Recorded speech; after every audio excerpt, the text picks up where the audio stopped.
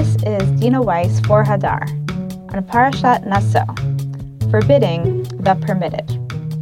In this week's parashah, we meet two fascinating characters. First, we encounter the woman who is suspected of adultery, the Sotah, and her jealous husband. Immediately after the Sotah, we are introduced to the Nazir, a person who takes certain ascetic practices upon themselves, allowing their hair to grow wild, avoiding contact with death, and refraining from all wine and grape products. According to the Talmud, the placement of the laws of Nazir and Sotah right next to each other is by design.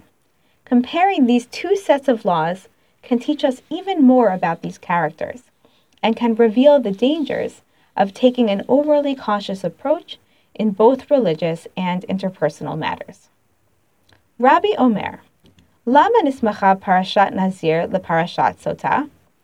Lomar lach shekol haro'eh Sotah bekilkula yazir atmo min hayayin. Rabbi says, why was the section about the Nazir placed next to the section about the Sotah? To tell you that anyone who sees the Sotah and her disgrace should act as a Nazir by not consuming wine. Rabbi's teaching reflects the viewpoint that the Nazirite vow, at least as it applies to not drinking wine, is a reasonable and healthy reaction to witnessing the trial by ordeal that the Sotah undergoes in order to prove her innocence to her jealous husband. In his commentary to the Torah, Rashi quotes this teaching with an explanatory addendum, because wine brings one to commit adultery. Rabbi seems to view the Sotah as a sinful woman and the Nazir as a person who is trying to avoid sin by avoiding wine, the Sotah as a cautionary tale, and the Nazir as the one who learns the appropriate lesson. However, elsewhere in the Talmud, the Nazir is seen quite differently, not as one who is reacting wisely to a sinful activity, but rather as one who is considered to be a sinner, him or herself. Rabbi Elazar HaKapar b'Rabbi Omer, Ma Talmud lomar v'chiper alav me'asher chatal hanefesh, v'chi be'ezo nefesh chata zeh, ela shetzier atzmo min hayayin. Rabbi Elazar HaKapar, the son of Rabbi, said, and he will atone for him insofar as he sinned against the self, or soul. And against which soul did he sin? Only in that he deprived himself of wine. So, is the Nazir acting wisely in refraining from drinking wine? Or is the Nazir's oath unnecessary at best and sinful at worst? Should one indulge in wine or studiously avoid it? In order to chart a path, we need to turn our attention to a passage in Masechet Gittin, which deals with the laws of divorce, and a comment that Rashi makes on that passage.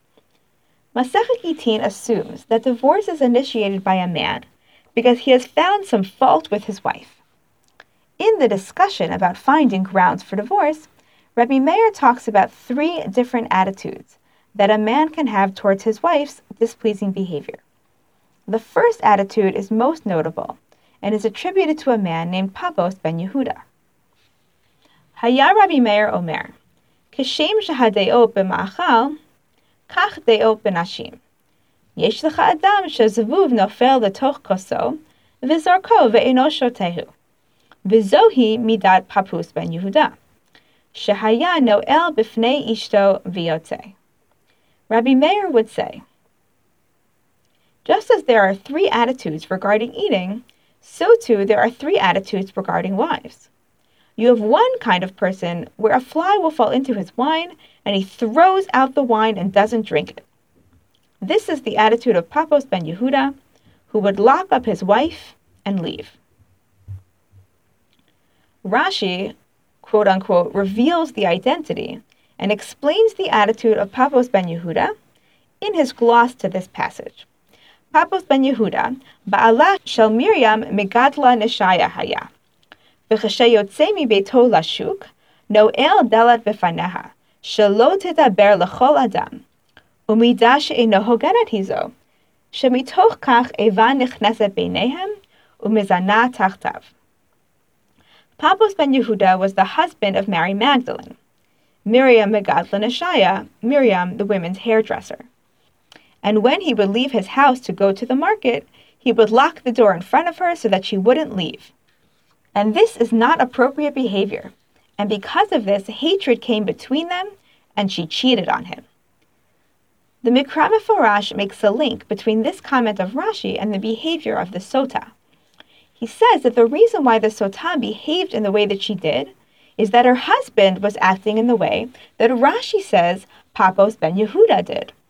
According to rabbinic tradition, there are two stages that need to occur before a woman can be forced to undergo the Sotah ritual.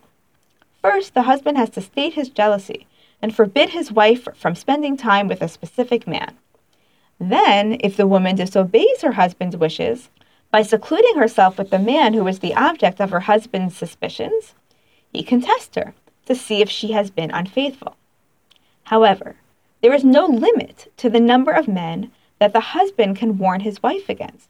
He could, theoretically, forbid her from talking to anyone and everyone, the equivalent of, God forbid, shutting her into the house and locking the door. The connection that the Mikra Meforash draws highlights this possibility and demonstrates how cruel, destructive, and dangerous the approach of a controlling husband is. A man might think that he is being appropriately cautious and that he is protecting his wife and their relationship by limiting her movement. He might think that by restricting whom his wife can speak to, he is preventing her from straying from him. But the opposite is true, and his approach is counterproductive. By restricting her movement and exploiting his power, he is not being responsible, he's being abusive. His wife will recognize that, and she will do whatever she can and whatever she needs to in order to undermine him, in order to escape. The Mikra Meforash acknowledges that in this case the blame on the wife who strays belongs entirely to her insecure husband. The Mishnah in Sotah corroborates the fact that the Sotah ritual is not only a referendum on the behavior of the wife, but also on the behavior of her husband. Kashem shahamayim bodkin otah, kach hayu bodkin oto. Just as the waters inspect her, so too the waters inspect him. This tension is also present in the way that we treat ourselves and the approach that we take towards complex and challenging situations. We too often take a completely forbidding and absolutist approach towards things that might appear dangerous, fearing the slippery slope and favoring restriction over accommodation. The mistake that Papos ben Yehuda made with his wife is a mistake that we repeat, saying no to everything, when we could try to be flexible and accommodating instead. The Nazir makes this same choice. He or she decides that because wine can be an enabler of bad decisions, alcohol and wine have to be cut out entirely, from the skins to the pits. This is a sin against the self, not only or even primarily because wine is pleasurable, but because when you cut yourself off from what is permissible, it makes it even harder to resist what is truly forbidden. If everything is prohibited without exception and without regard for what is reasonable, then people will need to sin in order to survive. If what is permitted becomes forbidden, then what needs to be forbidden may end up becoming permitted. There is a time for restricting oneself from wine, as Rabbi said. When you feel yourself slipping into temptation and you witness its ill effects, that is the time to sober up. But if there is no reason to restrict yourself from wine, and it is merely a form of self-deprivation and a manifestation of an overly ascetic attitude, then it is time to partake in wine, lest the restriction itself become, or at least lead to, a sin. Attempts to kill the evil inclination entirely abound in our tradition, and they are always met by defeat. The most famous attempt occurred during the Second Temple period, at the time of the prophets Zechariah and Nehemiah. Vayitzaku el Hashem Elohim b'kol gadol. My amor, Amar Rab v'itema Rabbi Yochanan. Baya, hainu haida achrevele mikdasha, v'kalei lehechalei, v'katlinu lechulu tzadikei, v'aglinu liyisrael me'ar ehon, v'adayim me'arked beinan, klum yahav teilan elo lekabule be'agra, lo ihu ba'inan, v'lo agre ba'inan. Nafal lehu pitzka mi'arkia dehava kativ ba, emet.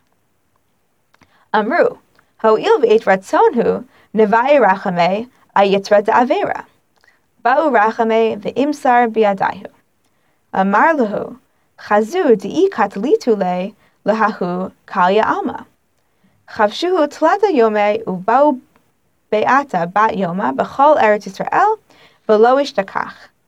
Amri, hechi navid. Niktale kalya alma. Nibai rachamei apalga, palga berakia lo yahave. Kachalinhu le'ene v'shavkuhu. They cried with a loud voice to the Lord their God. What is being said in this verse? Rav said, and some say it was Rabbi Yochanan who said, "Whoa, whoa, it is the evil inclination that destroyed the temple, burned its sanctuary, murdered all the righteous ones, and caused the Jewish people to be exiled from their land. And it still dances among us. Didn't you give it to us solely for the purpose of our receiving reward for overcoming it? We do not want it, and we do not want its reward." A note fell to them from the heavens, upon which was written, "Truth." They said, "Since it is an auspicious time, let us pray also concerning the evil inclination for sin in the area of sexual relationships." They prayed, and it was also delivered into their hands. He said to them, "See and understand that if you kill this evil inclination, the world will be destroyed." They imprisoned the evil inclination for 3 days.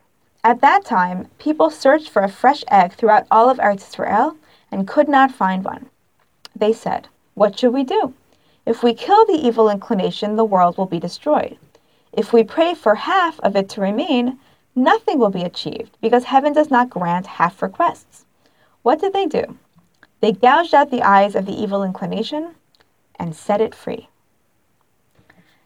The Jews in this story were traumatized by the destruction of the temple and wanted to kill the evil inclination toward idol worship and toward improper sexual behavior. But they saw that the drive toward improper sexual behavior was also part of the drive for licit sexuality. They could not kill the evil inclination and still survive. They needed to be willing to live with the danger and the possibility of sin in order to be able to live at all.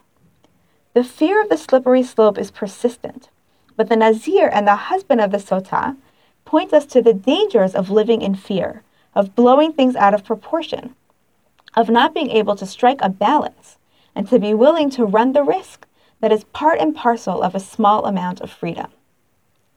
They also deprive themselves of the advantage of living on the slippery slope. When you are on the slant, you have to take care not to slide down. Living with some ambiguity keeps you vigilant and wary.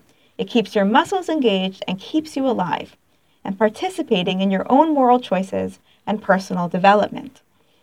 The jealous husband restricts the Yetzer Hara by imposing restrictions on someone else.